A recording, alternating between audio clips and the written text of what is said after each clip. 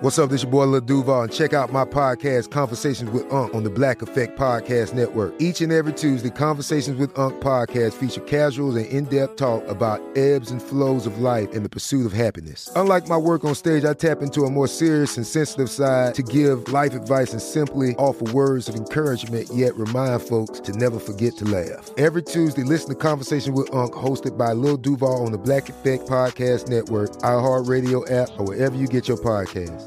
Presented by AT&T. Connecting changes everything. You know you've got a comeback in you. When you take the next step, you're going to make it count. For your career, for your family, for your life. You can earn a degree you're proud of with Purdue Global.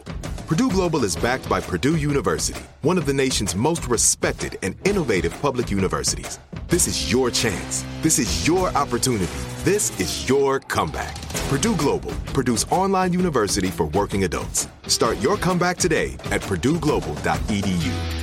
Enjoy all your favorite sports like never before at BetMGM. Signing up and playing is so easy. Simply sign up using code Buckeye and receive up to $1,500 back in bonus bets if you don't win your first bet. When you register with BetMGM, you can get instant access to a variety of parlay selection features, live betting options, and the best daily promotions in the business. And with BetMGM at your fingertips, every play and every game matter more than ever. Place your moneyline, prop, and parlay bets with the king of sportsbooks today. Sign up using code Buckeye and receive up to $1,500 back in bonus bets if you don't win your first bet. That's right, up to $1,500. Again, sign up using code Buckeye and receive up to $1,500 back in bonus bets if you don't win your first bet. BetMGM and GameSense remind you to play responsibly. 21 plus and present in Ohio. Subject to eligibility requirements. Rewards are non-withdrawable bonus bets that expire in 7 days. Gambling problem? Call 1-800-GAMBLER in partnership with MGM Northfield Park. That's 1-800-GAMBLER.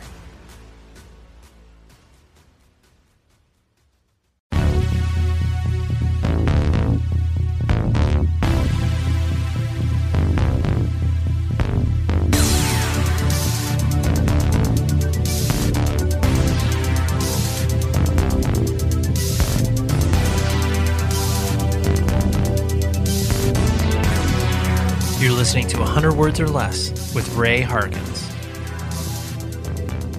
Hello, everyone, and I'm on vacation. I'm recording this a little in advance, so I am on some beach in Hawaii, just chilling. But that doesn't mean the podcast stops running, right? This stuff gets to your ear holes no matter what, and this stuff is the lifeblood of the independent music scene. Not saying this podcast, but just like why we care about this whole scene. Metal, punk, hardcore, all of these awesome subcultures that we've been attracted to. And I bring people on and have a nice discussion about that particular subculture and why we care about it so much. Today's guest is a great one. I mean, I say that for every show, but I really truly believe it. Like, we're 400 some odd episodes in, and I'm all these people I'm so curious about, and I'm really glad that I get to spend time with them. Adam D, who plays in Killswitch Engage, and he just recently put out a new record with his quote-unquote side project, sort of side band, I guess, as it were, called Times of Grace, who's also an incredible band. Really, it's akin to Killswitch Engage, but it's completely different at the same time. It's really, really good. And they've been releasing, I think this is their second full length, if I'm not mistaken. Please correct me correct me in the comments. There's no comments on this, but you get what I'm saying. I just love to dig in with Adam D because he also played in Aftershock as well, and he is a staple within the independent / heavy music community. And when the opportunity came up to talk to him, I jumped on it, and that's what we did here. So there's some things that you can do to interact with this podcast. You can email the show, 100wordspodcast@gmail.com. Always love to hear from you if you are enjoying something, if you bring up a guest idea. All of those fun conversations can be had over there. You can also drop a review in the Apple Podcast charts. You just go into that podcast page, drop some stars, maybe say some kind words. I would really appreciate that, and I know that you hear this pretty much weekly if you listen to the show on a regular basis, but if you haven't done it, I'm pointing at you. If you have not done it, please do it now, because it just helps the show add an air of legitimacy about itself. So please do that. And tell your friends, and I was about to say friends and family. Maybe your family isn't into heavy music, but so don't tell them. But tell your friends that need to find out about this show, because that's the only way that this, gets spread. I'm not spending money on marketing. Like, This is all organic growth, people. So the thousands of you that are listening to this right now, it's all because you are here and you are a willing participant, and I appreciate that. So let us talk to Adam D, and we go all over the place. I was really excited about this because we nerded out about the greater Massachusetts area hardcore scene because he goes deep there, and my love for that scene goes deep as well. So here's Adam D, and I will talk to you at the end of the episode telling you who's coming on next week. That's what I do. So here we go.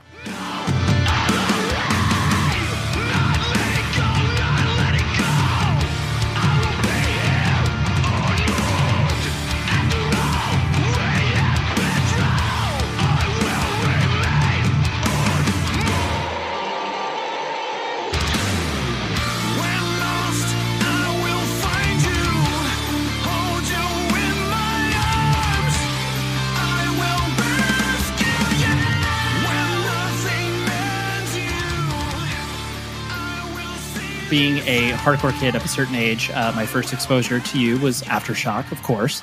Wow. And, oh, yes. I mean, we haven't met, but we've existed in the same ecosystem for quite some time. Like, known Howard for years. Blood Has Been Shed always stayed at my house when they came through SoCal and stuff. But anyways. Where'd you grow up?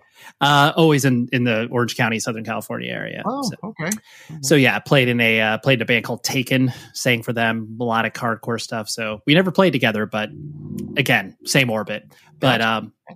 yeah, so I enjoyed Aftershock and was always I mean, being a person in the metalcore mid-90s scene, you just gravitate towards bands that are like, oh wow, like this is the heaviest thing I've heard now. Like that's kind of where Aftershock. I'm surprised you actually know of Aftershock being kind of west of anywhere in the East Coast other than Salt Lake City.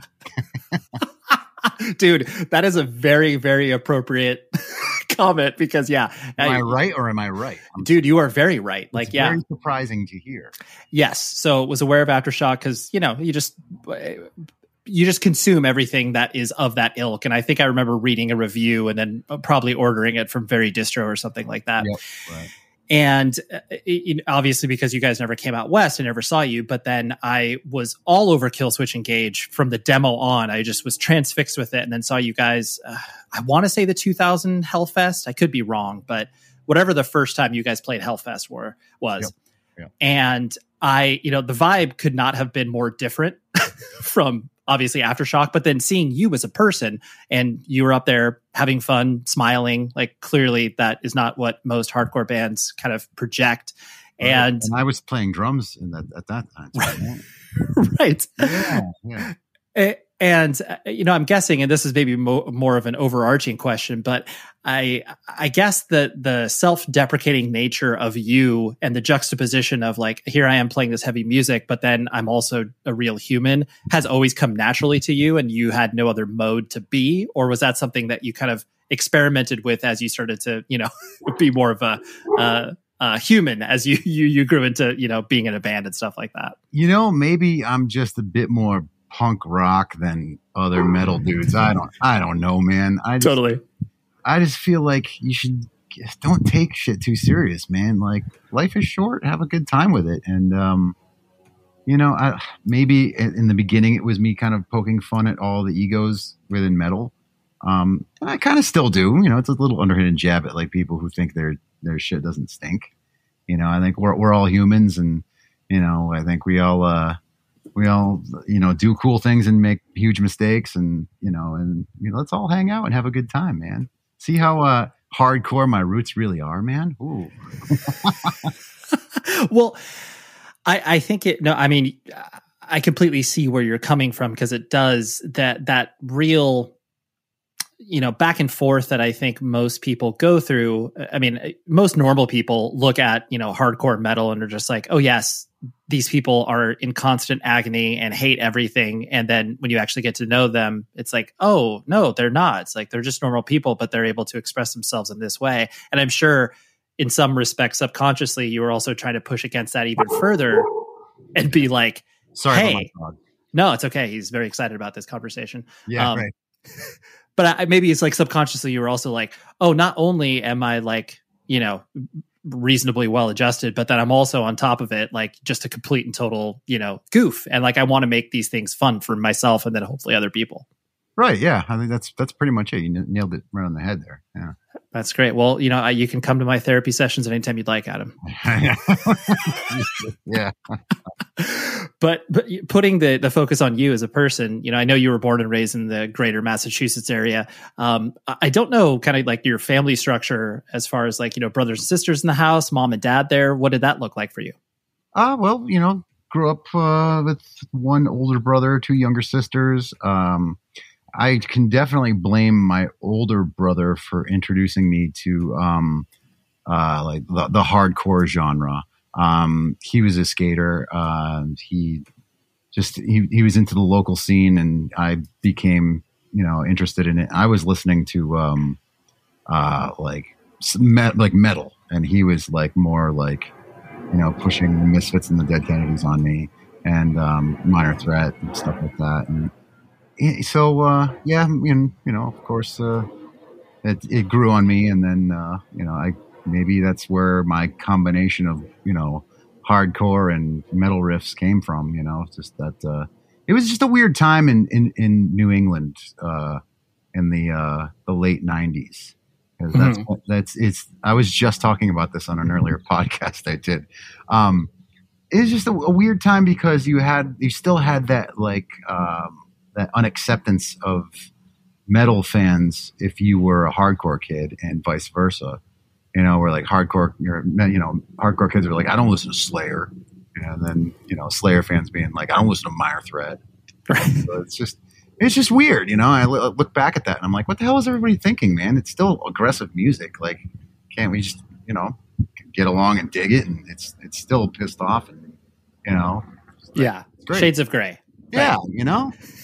Well, it's funny you saying that. I don't know why this triggered this memory. There was that hardcore band called Rain on the Parade. That was like, total traditional, like not youth crew, but they traveled in those circles. And I remember they had a song called Body Bag where it was like, and I think the lyrics were like, hardcore metal will never gel. We're sending your sound straight back to hell. And it was like, it's bullshit. Totally. Right. I mean, and like they definitely came at it from a tongue in cheek scenario, but at the same time, you are very right where it was this real demarcation line where it's like you could go up to a certain point of liking something, but then you can't publicly profess it. Right.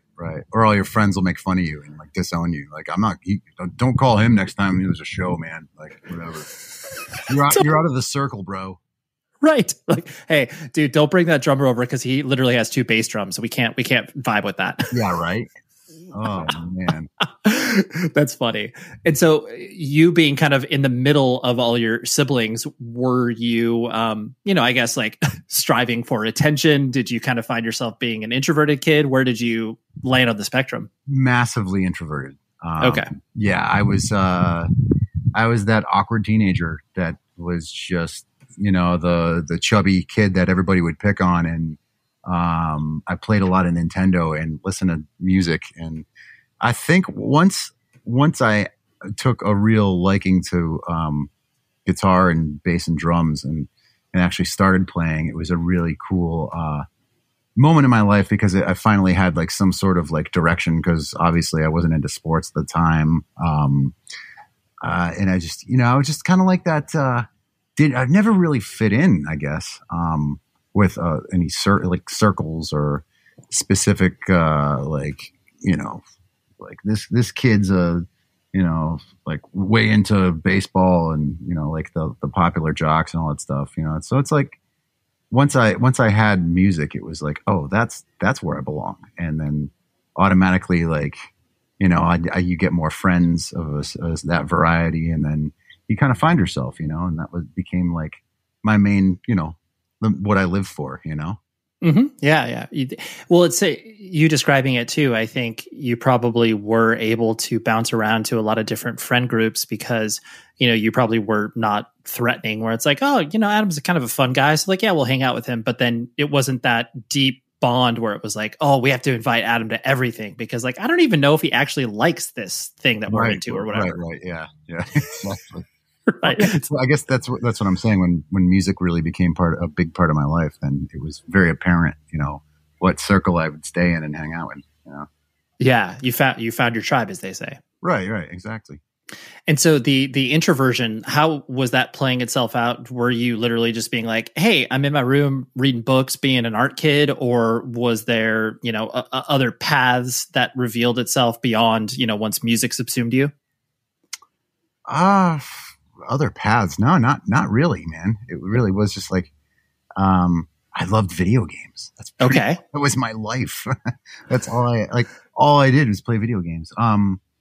Yeah, video games and music. That was pretty much my upbringing before college. Yeah. Right. What was your entertainment system of choice? Well, obviously, once this is how old I am. Once the original Nintendo came out, that was like, cool. This is the greatest thing I've ever seen. I'll never ever do anything else with my life. Right. Yep. And then what was the order? It was like Nintendo, Sega Genesis, and then Master System that was in there. I mean, that predated Sega Genesis, but yes, and mainstream. And then the Nintendo 64, and then the or Super NES. I'm sorry, and then so it's just like that. It's just so time consuming because all the games were super sick. Right.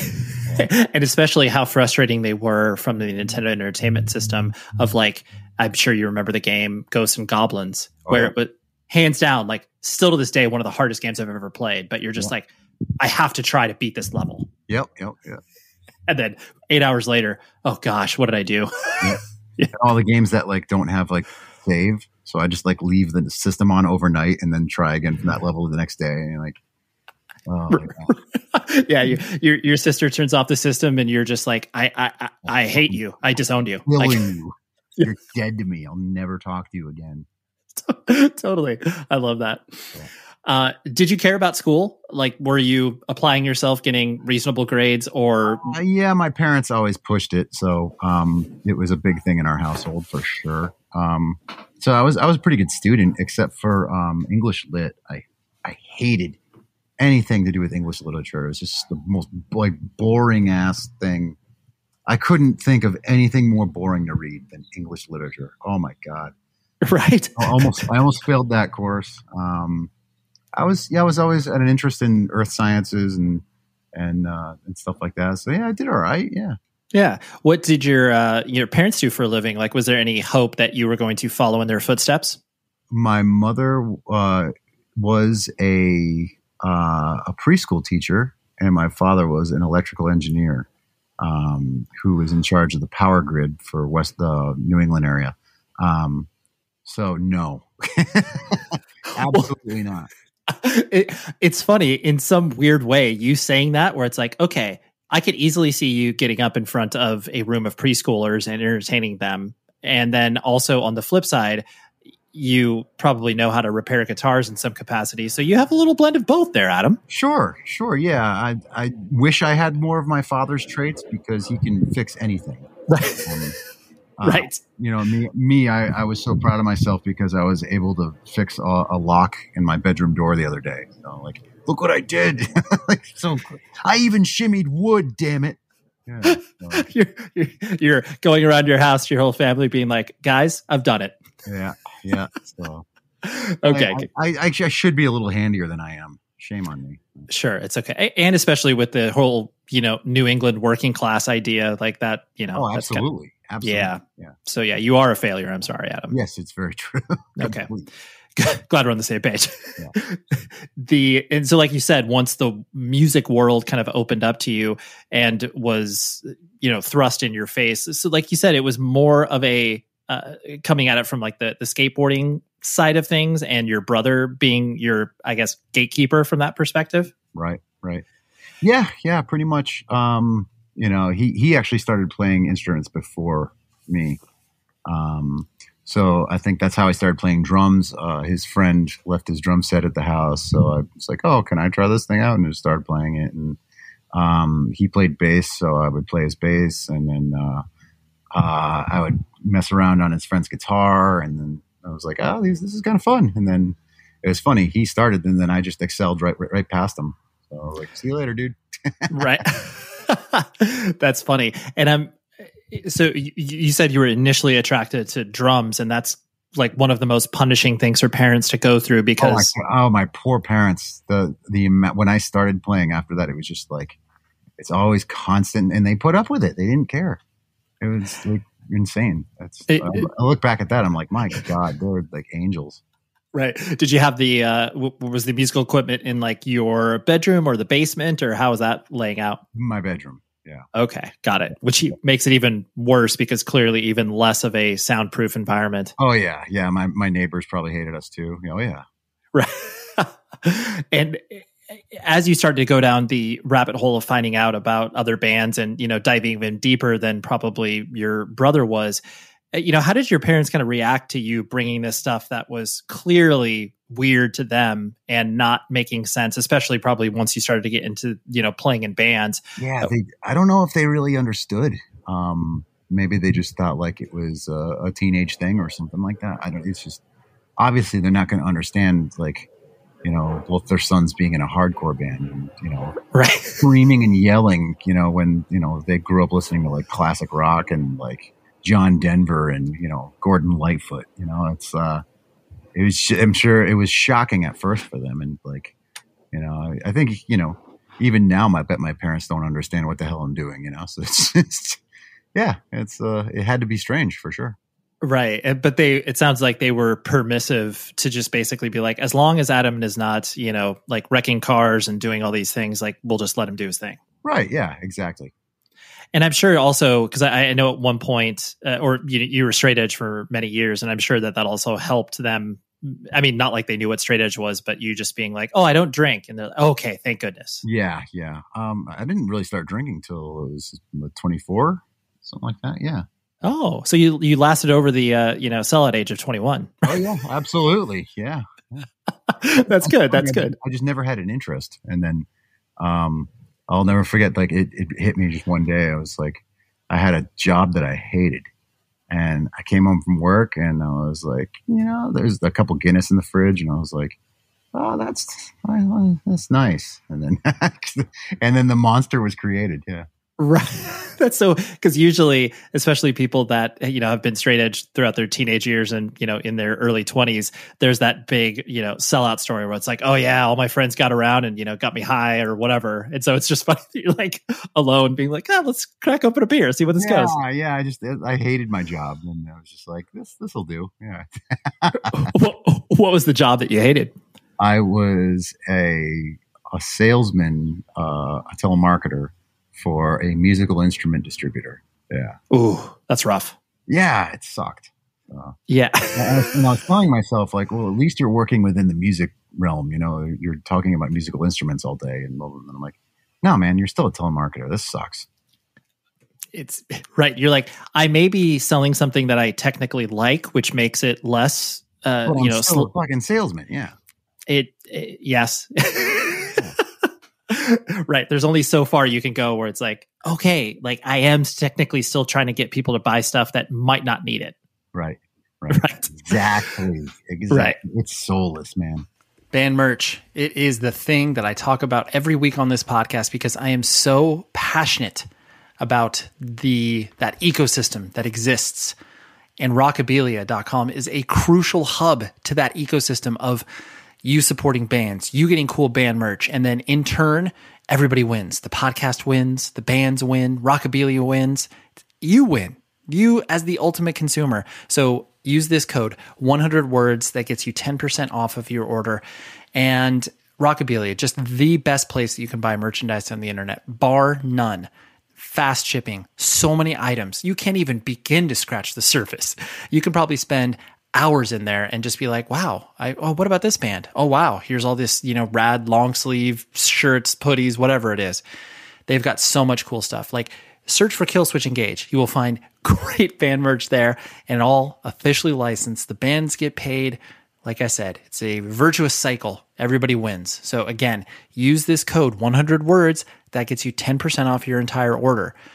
10% off that's nothing to sneeze at. Okay. So go to the website, rockabilia.com, use the code 100 words, and you will be winning, my friends. This show is sponsored by BetterHelp. We all carry around different things that stress us out, right? Like maybe it's something really, really small, like, man, that parking space, it's always taken. And I wish that I would be able to like get it instead of, this person that maybe, isn't the most courteous and considerate. I know that's something very random, but it's true. We all experience different things throughout the day that trigger us in so many different ways. And there are many times where I have been like, I wish that I had a spot or a repository for me to, get this stuff off of my chest. Because if you bottle it up, that is no bueno.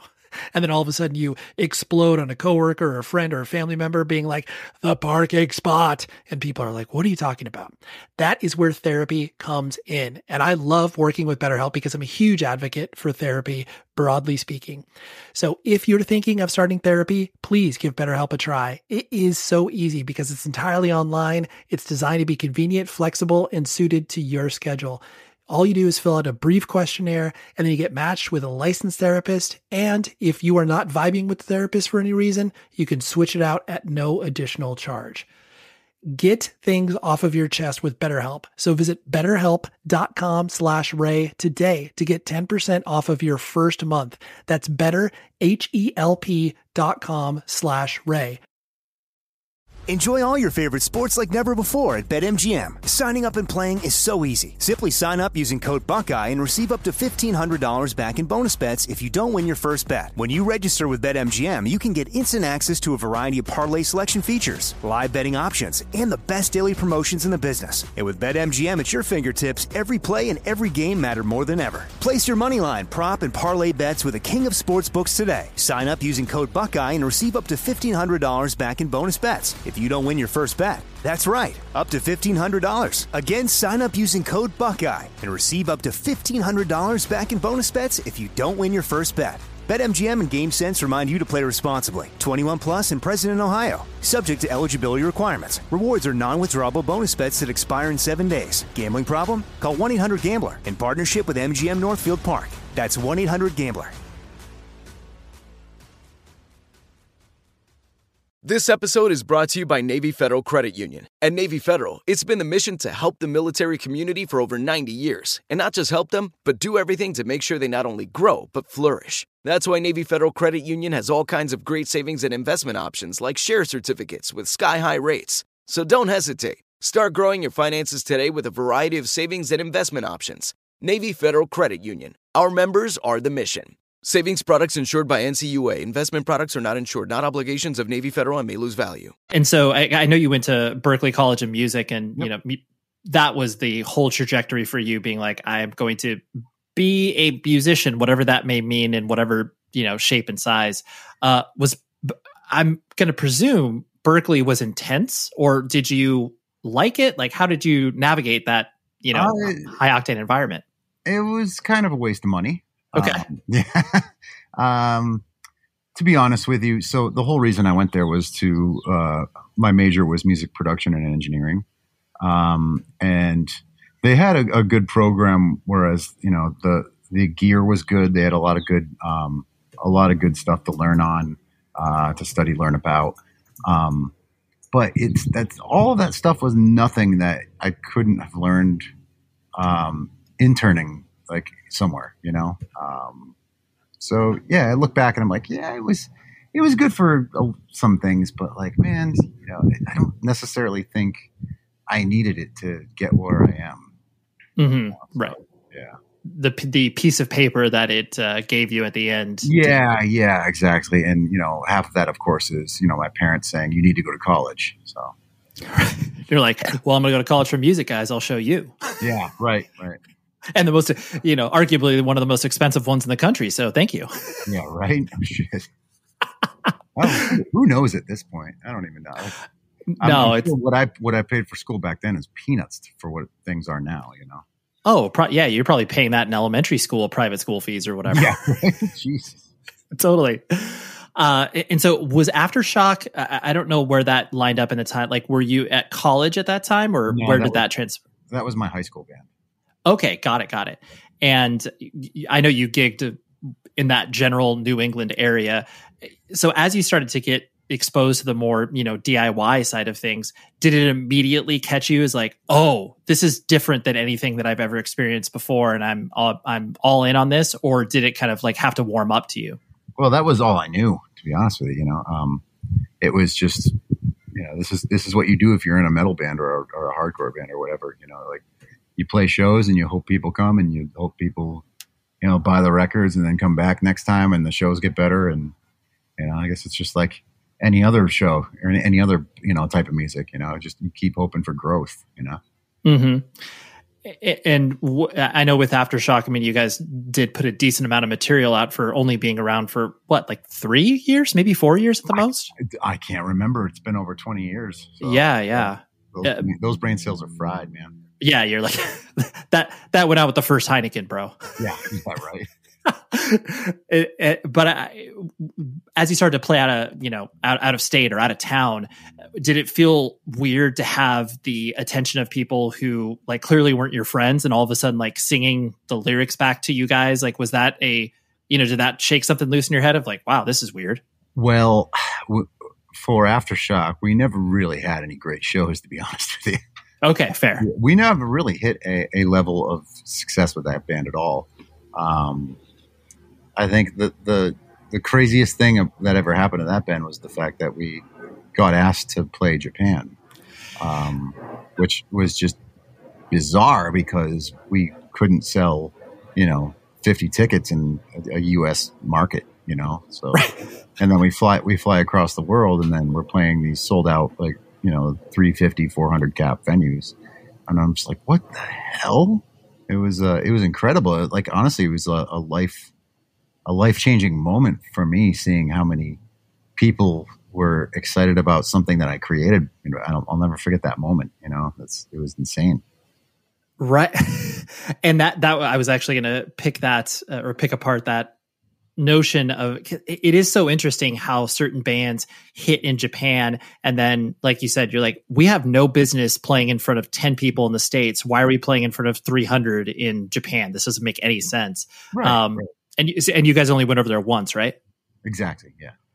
Which is amazing because I know like and I find it so interesting. I know that you guys did that split 7-inch with Statecraft, which I think is also hilarious because Shepard Fairey did the artwork for that. Yep. If I'm not mistaken, the fact that you could sell that 7-inch for probably hundreds of dollars, not because of the quality of music, but the quality of the art. I know, right? That's the funny thing. My brother went to RISD with Shepard, and so like he knew him, and that's why he did our discography CD layout too. So it's just crazy. So like when I look at that, and I'm like, his shit's crazy popular now, and I'm like, wow, well, that's just the dude that my brother went to college with. Whatever. Right. Yeah. That was just the weirdo graffiti kid or whatever. Yeah. Yeah. Exactly. And how did you, I guess from the Killswitch Engage perspective, once you started to really get into the touring around the country and start to be part of that, music industry, did you like touring, or was that something that you had to warm up to? Yeah, well, I did. If anything, I just remember the apprehension behind quitting the job that I hated, just because it was a steady paycheck, but it was a paycheck, and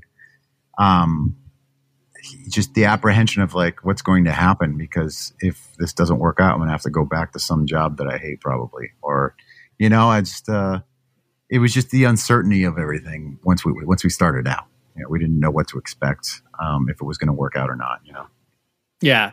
And that time too was so interesting because even though there was a little bit of a roadmap with bands of the early 2000s, like, your Hatebreeds or your Poison the Wells that you started to see have some level of success. And, clearly there's like the Sick of It Alls and stuff that existed, but there wasn't that exact path that you could say, oh yes, like, I know I've seen these 100 bands do it. You're like, I've seen 4 bands do it.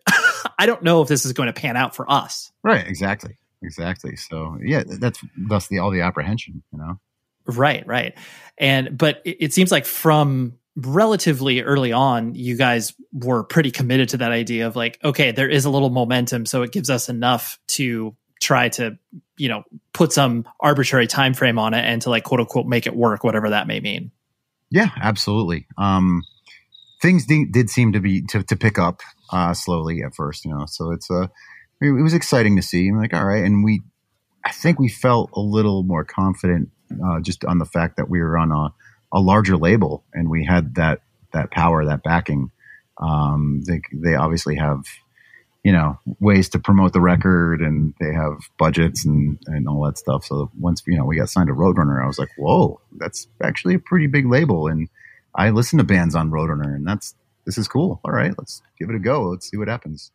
Right. Yeah. There's reason to believe that this will be slightly different than releasing stuff on Devil's Head recordings. Yeah. Yeah. Right. I mean, no shots at Devil's Head, because clearly, but yes, the different league, as it were. Yes. And then you were, all during that time, you were clearly sinking your teeth into the production side of things and working with so many bands. And there was a lot of hustle that I know that you put into that because of your kind of building both of these things at the same time. Exactly. Yeah. So do you feel that was a function of kind of like, not damned if you do, damned if you don't, but like, oh, if the band thing doesn't work, clearly I have the production stuff, or if the production stuff doesn't work, then I have the band, or you were just kind of keeping all the irons in the fire? Yeah, it literally was just like, I got to try everything out, see what makes the most sense. Just because that was right when, I was getting out of college, and, like something's got to happen here. I got to make something happen. So, throw a bunch of shit at a wall and see what sticks, and thankfully some shit stuck, and yeah. Right.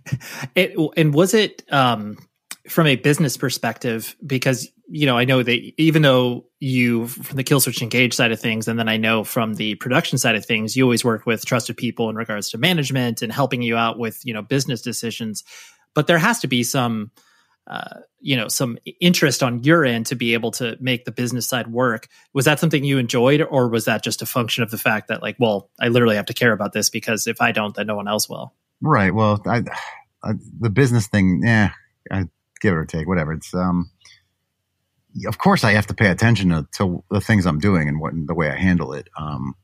But at the end of the day, man, it's music, like, I'll find some good in it, because music's like what I love, Right. So that's, you're like, as long as that the business stuff is a little bit quieter and the music stuff is the loudest, then that's what I'll focus on. Right. That's it. Yeah. Yeah. When did you feel from a production side of things, because you worked on so many different records of all bands of varying shapes and sizes. When did you feel like, I guess, people were paying attention to you, where it was like, wow, I'm booked out for, 6 months or something like that? Or was there even maybe a smaller moment that you realized, wow, this has momentum? I don't know if that ever happened, to be honest. Okay.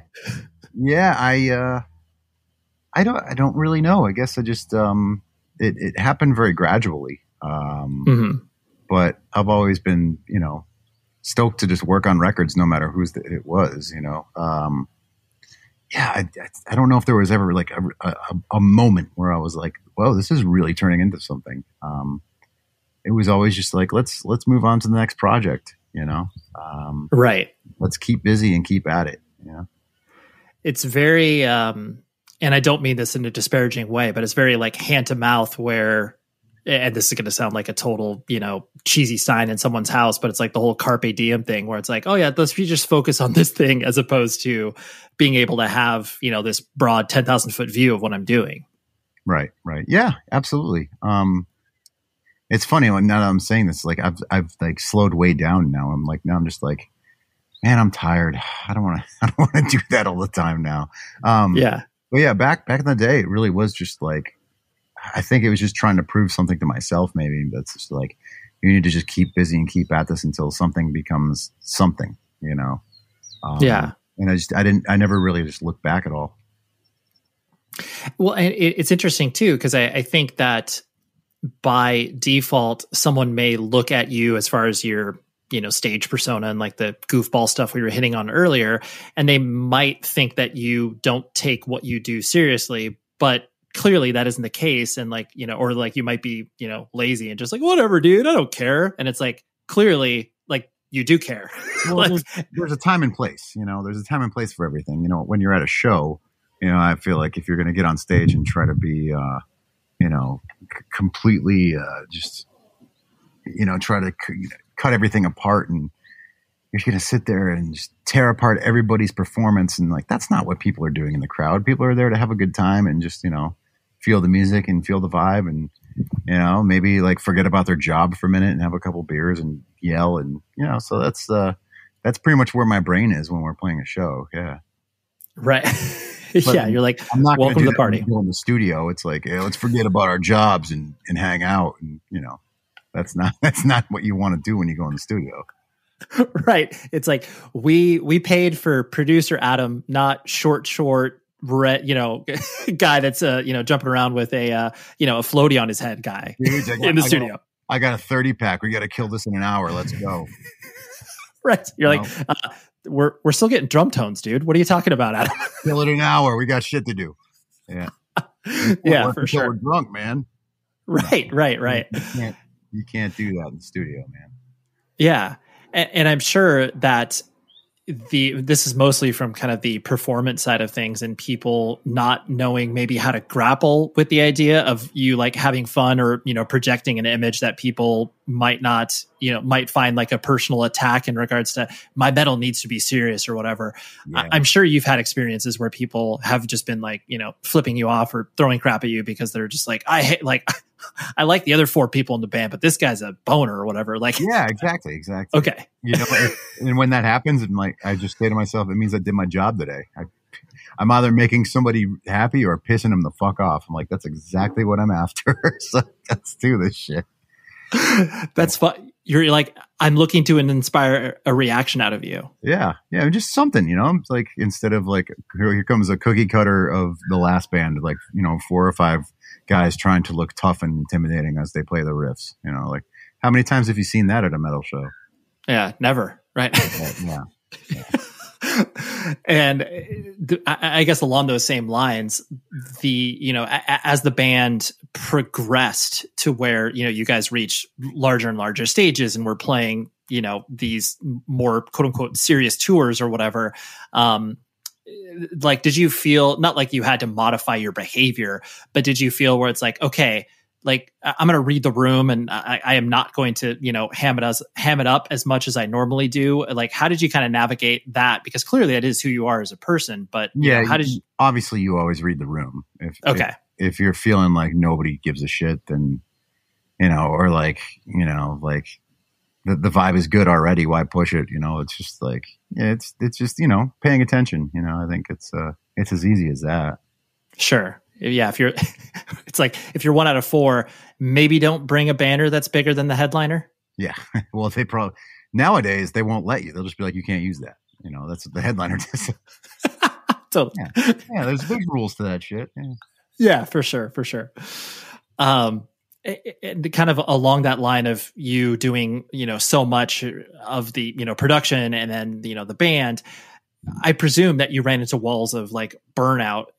Were you able to recognize that yourself, or was that, other people saying like, hey, Adam, like maybe you need to chill out on this, or how did that kind of transpire? Because I'm sure you ran into a wall at some point. Yeah, burnout is a real thing for sure. I've become a lot more mindful of it now, obviously. I can't work. Man, who as an engineer can say that they're sharp on their game for a 14-hour session? I think that's impossible to do, especially if you monitor at a reasonable or loud volume. You're going to get ear fatigue and you're going to make poor decisions by the end of the night, which is why I try to I don't try to work more than 8 to 10 hours a day. In a perfect world, I think 6, you're fresh for the whole 6 hours and you can slay it. But obviously, budgets and time restraints get in the way, and you have to push a little farther. And, as long as you're not doing any like critical listening in hour 10, then, you can get away with a longer day. Right. Yeah. And did you recognize like when you did hit that wall? Was it like, the fact that you're mixing 7 records on the back of the bus while you're on tour, like as far as, the and like the production and the tour balance. Yeah, when it's kind of good to have like an editing job or something like that to do while you're on tour because there's so much downtime. But of course, it's hard to do anything, of critical listening on a tour bus with a Jenny running and, dudes, yelling and screaming in the bus. So it's, you can't really do that much. Editing is easy. But you can't mix a record on the road. There's no way. Right. You could do it, but it won't be good.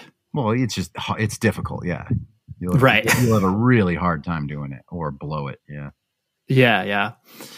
And I'm sure once you started to put out, the second and third LP with Killswitch, and you were put into these situations that you're just like, this is almost comical, whether it's like, oh, here we're doing like, an acoustic in-store or whatever, like stuff that would never have shown up on your own radar, like, a couple years prior to that. Do you have any standout moments that you think of? Like, it doesn't even have to be something that was like, wow, this is really monumental. We did this, but in some of those weird situations that you never thought you'd be in yourself. Yeah. I guess Times of Grace had to do something like that. That was really awkward. Like an acoustic in-store? Yeah, we did an acoustic thing for Apple Music. And oh, sure. We did one for either Spotify or Pandora. I can't remember. I forget. That was over 10 years ago. Yeah. Totally. And like, it's always awkward to do like record store signings and stuff like that. We've had some go awry where like nobody showed up and like, all right, good signing, guys. That kind of thing. So, it's like a Spinal Tap moment. Yeah, exactly. So, we've definitely had those, but not too much, That's good that you. Yeah. We've been lucky enough. I think most of our press has been great. Most of the stuff we do, it's like, we stick to playing shows and, doing interviews. Yeah. Right. Yeah. Like management and the label like knows, okay, while this may be cool, like this is not their vibe. We can't have them do this. We're 5 stupid, metal kids from New England area. Yeah. Right.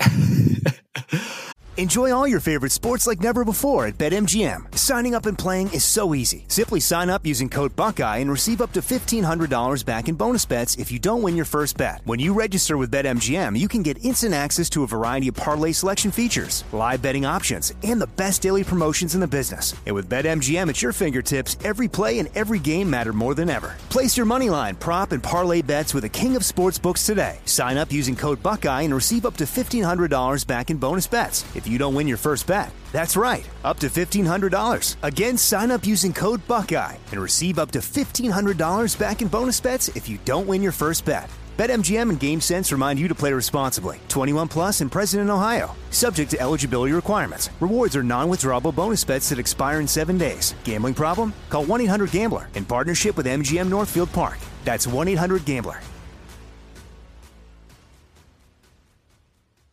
This episode is brought to you by Navy Federal Credit Union. At Navy Federal, it's been the mission to help the military community for over 90 years. And not just help them, but do everything to make sure they not only grow, but flourish. That's why Navy Federal Credit Union has all kinds of great savings and investment options like share certificates with sky-high rates. So don't hesitate. Start growing your finances today with a variety of savings and investment options. Navy Federal Credit Union. Our members are the mission. Savings products insured by NCUA. Investment products are not insured, not obligations of Navy Federal and may lose value. Okay. I love Walker Hayes. He's amazing. He's so fun, such a great entertainer. And that's why I'm so excited that JCPenney and country music singer-songwriter Walker Hayes are partnering together on a new limited time men's collection for the everyday guy. The Walker Hayes for JCPenney collection is an upbeat playlist of instant classics with laid-back appeal and down-home vibes. As a dad of 7 kids, he knows exactly what fathers want and need when it comes to their style. This collection reflects his casually cool styles with outdoor-inspired details and versatile colors. Perfect for the guy living the t-shirt life or someone wanting some fresh options that feel just as good. It's easy to wear, affordable styles that celebrate the ultimate family man, along with the quality, durability, and sensibility dads appreciate. Available online Saturday, May 4th at jcp.com and in-store Thursday, May 16th, just in time for Father's Day. Limited time only. JCPenney, make it count. this is kind of random, but you mentioning New England, what were some of the local bands that after either Aftershock was playing or that you like really looked up to and had that sort of touchability, as it were? Whereas like, because everybody has those few local bands, whether or not they made a difference nationally. Yeah, go ahead. I loved this band, Sam Black Church from Boston. Oh, hell yeah. Yep. I loved them. So it was, we like played shows with them, and like whenever we did, I was like, this is so cool, man. Oh my God. So they were definitely like right on top. They were like my favorite for sure. That was cool. And then obviously being able to play with Earth Crisis was really cool. With Aftershock. Yeah, those are all like my high school days. My God. Right. A long time ago, man. Long time ago.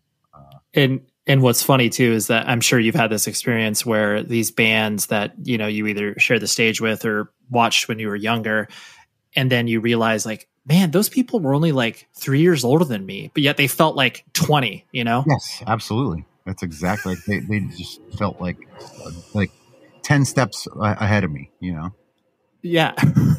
You're like, gosh, I was 16 and they were 20. Yeah.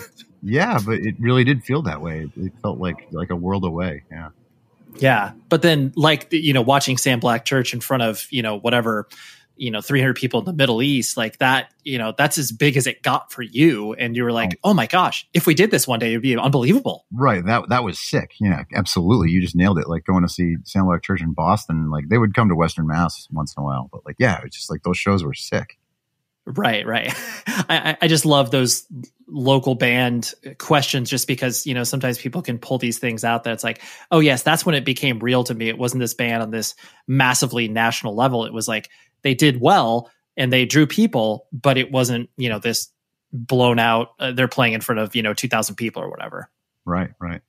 Yeah. It also seems like the through line in all of the music that you have done, even if we're talking about, Sweatpant Boners, where there is a, you always have to be playing something, metallic or heavy. And I'm sure that you have probably, sampled around with other stylings in general. Is that just something where it's like, there's no way that I can do something else because this is just what naturally comes out of me?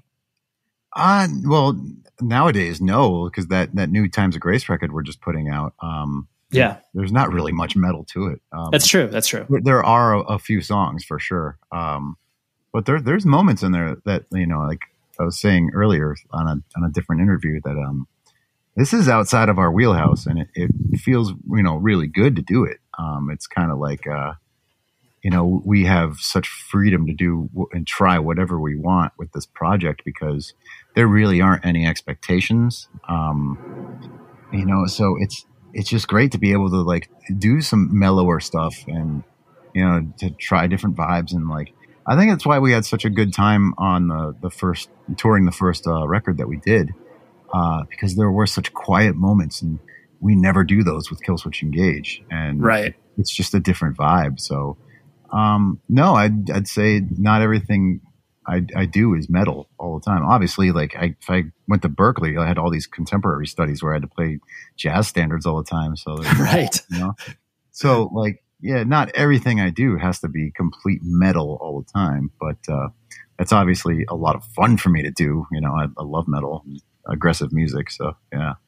Yeah, no, and definitely not trying to paint you in a box, but it just the through line that exists with all of your musical projects. Like I said, I mean, even if you're looking at like, this is a deep cut, but like Burn Your Wishes, where it's like they just that idea of like there's always still an aggressive nature to it because that's just what you are able to really hone your focus in on, and even if it's not all that all the time. There's still a, connective tissue to it. It's not like you're going to wake up one day and then all of a sudden, be, Zed or an EDM artist or something. Right. No EDM here. No way. Yeah. Have you ever thought about the idea of like, sort of score music composition stuff like that? Or is that something that just doesn't interest you? Yeah. There was a moment where I was thinking like that could be a career opportunity if the band didn't work out. I was thinking of maybe even doing like a secondary major at Berkeley, film composition, because it's always interested me. And like I said, I just love making music. So yeah, it's an interest. But it's something I've never really pursued because the other things just kind of panned out. So of course, yeah, they take up your time, right? Yeah.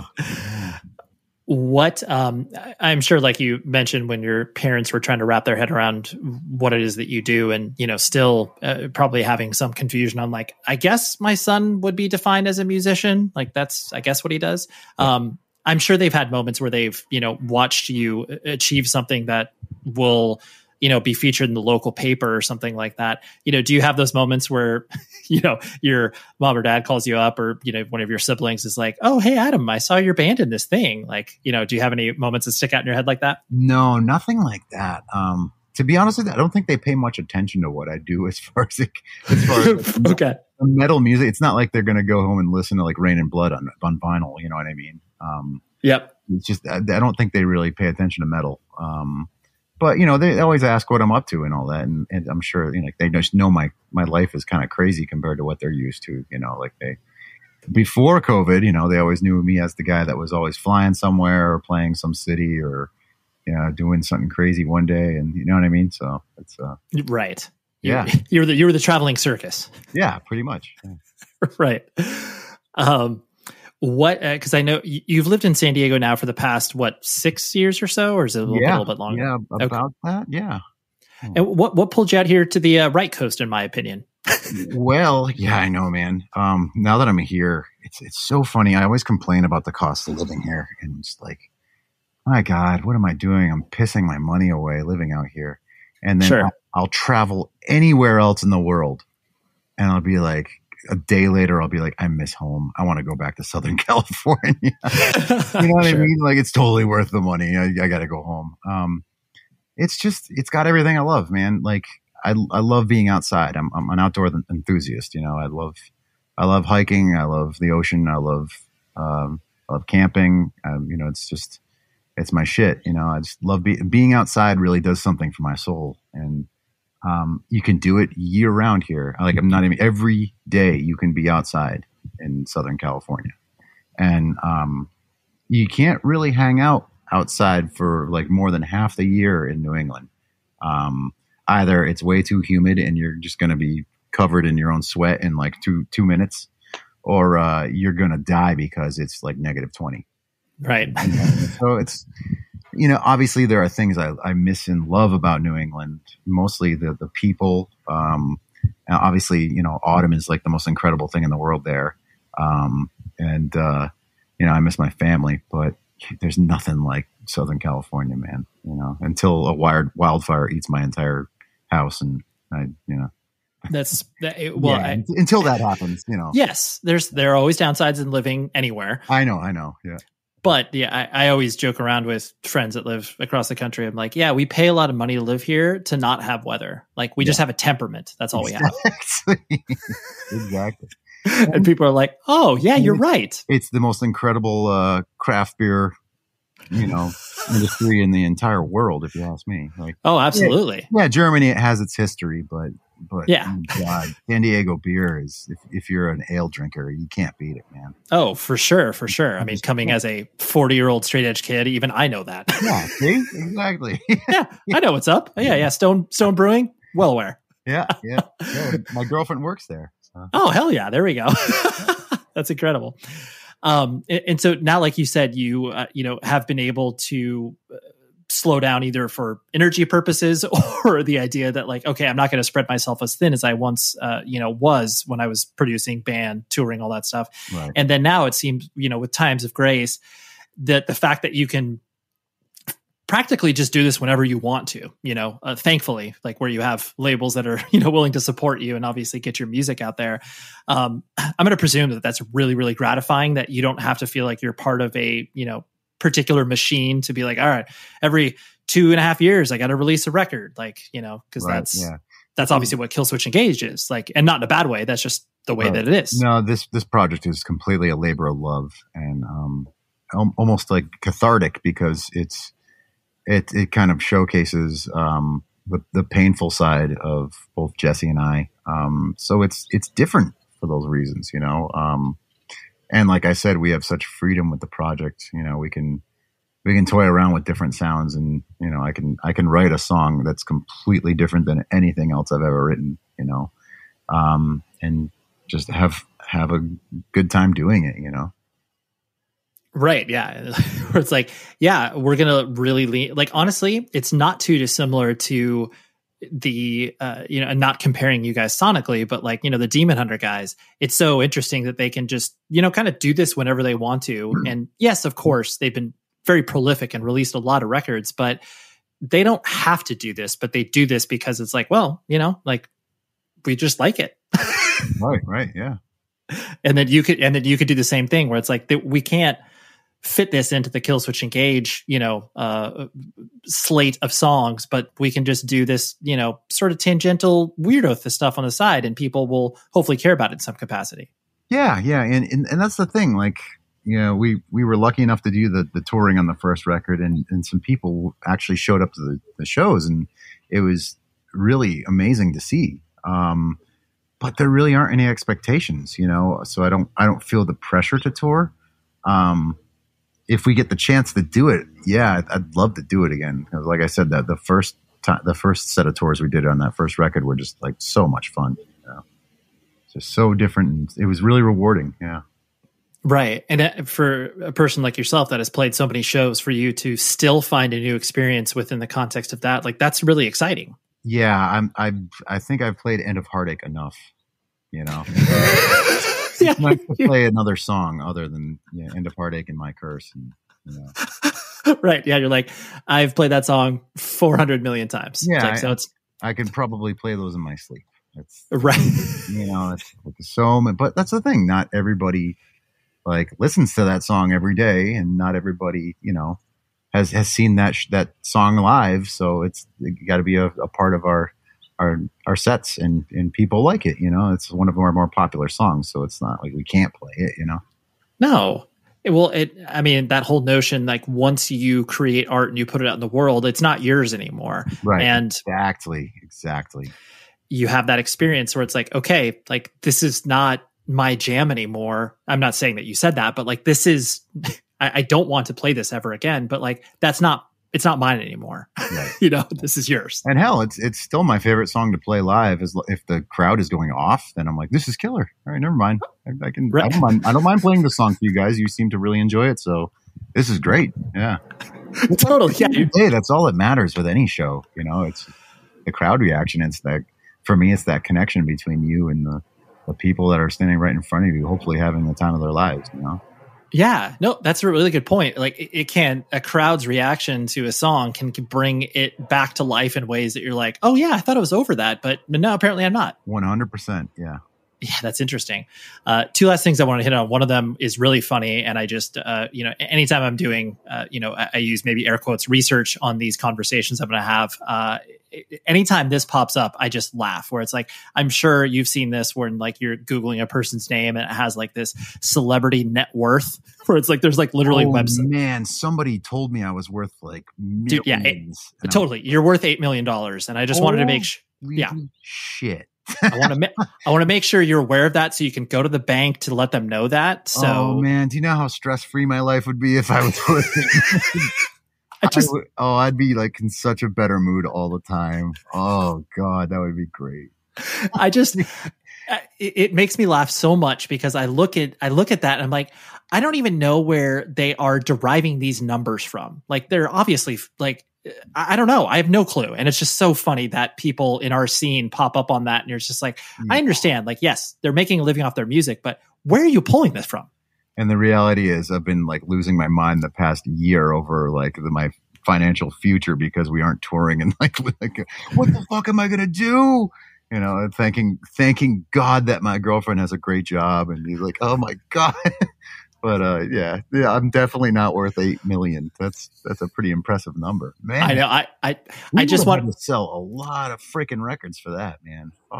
Absolutely. That's why I just laugh when it's anytime you see anybody in our world that appears on that. I just like, that is so funny. So like someone obviously took some, you know, fictional piece of information and ran with it. So if we were this big in as big as we are in the 70s, maybe that would have been closer to that. But right, yeah, but totally. Then the internet came around and we were like, hey, you want to sell records? That's hysterical. Yeah, that's cute. We have these things called MP3s that can be shared everywhere. Enjoy. Yeah. Suck on that, you loser. Right, totally. I mean, you guys got in, like, I mean, especially on the self-titled record, on Ferret, like, you guys got in sort of right under the wire, but like, clearly it would have been much more profitable if you exist in the 70s, like you said. Yeah, we were lucky enough to get 2 gold records. Yeah, so that's pretty impressive, Oh, but then absolutely. Obviously, everything released after that will never go gold.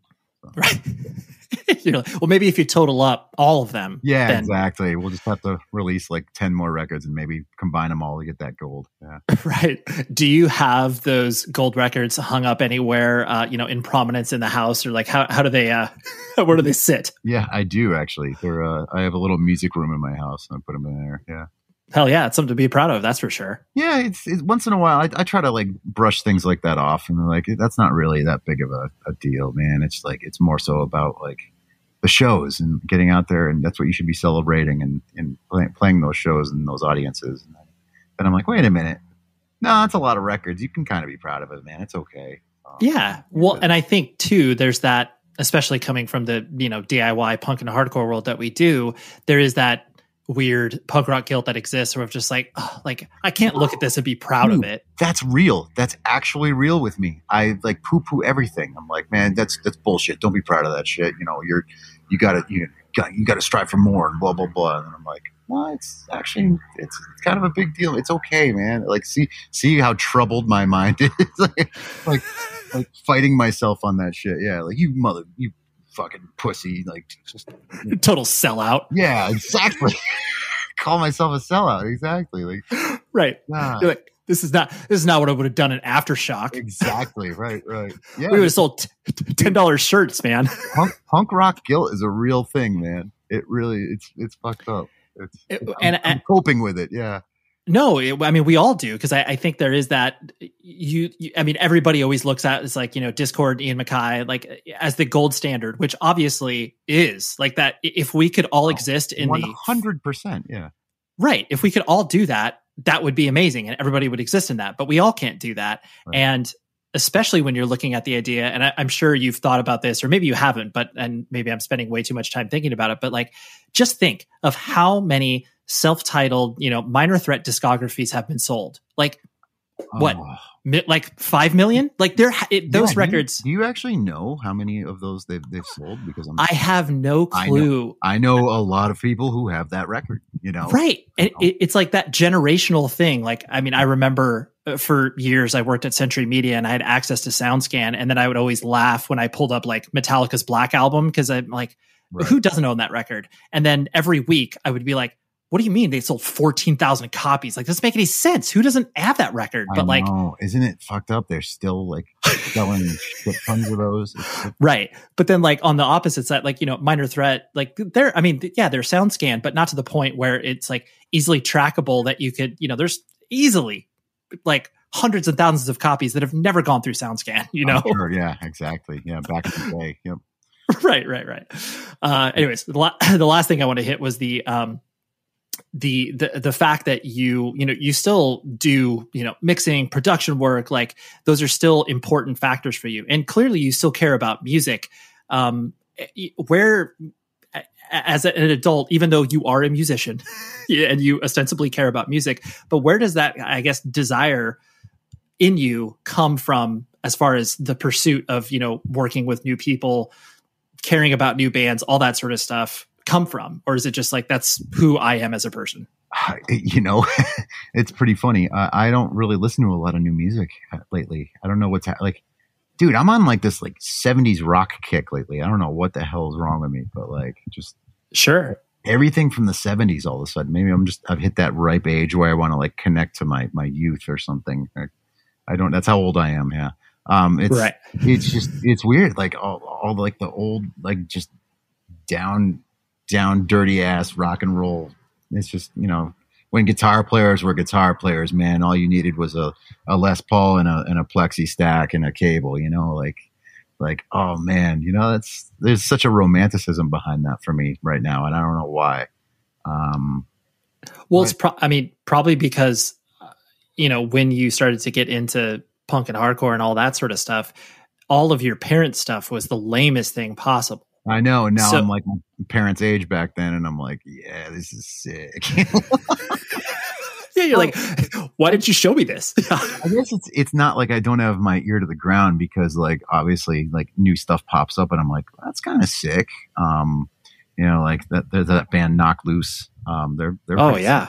They're real sick. You know, just once in a while something will hit me. I'm like, that's pretty rad. But unfortunately, I'll hear it in the radio and then I'll just like forget about it. And I'm like, oh crap. And then I'll hear it again and I'm like, oh dude, that's sick. Right. I'm just old. Well, at least, well, at least you still have that, like, oh, that's like really good, because I do think that they're. I know that Gatecreeper band just put out a new like EP, I think it was. And that was really sick. This is also like, I know there's really good stuff, like really awesome new stuff coming out, you know. It's just that there's a lot of stuff that sounds samey to me as well. So, you know, that mass produced, like, you know, this guitar plug-in and these, you know, MIDI drum samples that are on every record, you know, and like every record just sounds the same, and like, you know what I mean? So there's a lot flooding the market as per usual, but there are definitely some standouts, man, where I'm like, that band's badass, man. Right. Yeah. Like, I get where they're coming from. Yeah, no, for sure. That's cool. Well, dude, thank you so much for hanging. I really appreciate you letting me ping pong all over the place, but it's been great. Yeah, that was a crazy one for sure. That was Adam D. Thank you very much, Adam D. And Mike, for his publicist, for connecting us. I like it when people think of the show and are like, hey, this is an interesting conversation. Would you be wanting to have this? And I say yes. So, and I say no a lot of times to publicists that pitch me ideas where I'm like, I don't really like the band. I'm sorry. I always respond though, because there's a lot of pitches that go unheard, and it makes me sad. So anyways, thank you to Adam. I really appreciate that.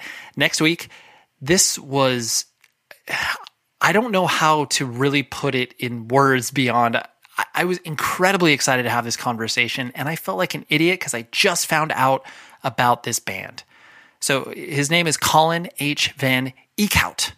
He plays in a band called Amun-Ra, and I just discovered them on their most recent release, and they've been a band for like 20 years. I felt like an idiot, but I'm so glad I found out about them, and I worship at the altar of their catalog now, and I had to have Colin on because just so many questions for him. So that's what we do next week. Until then, please be safe, everybody.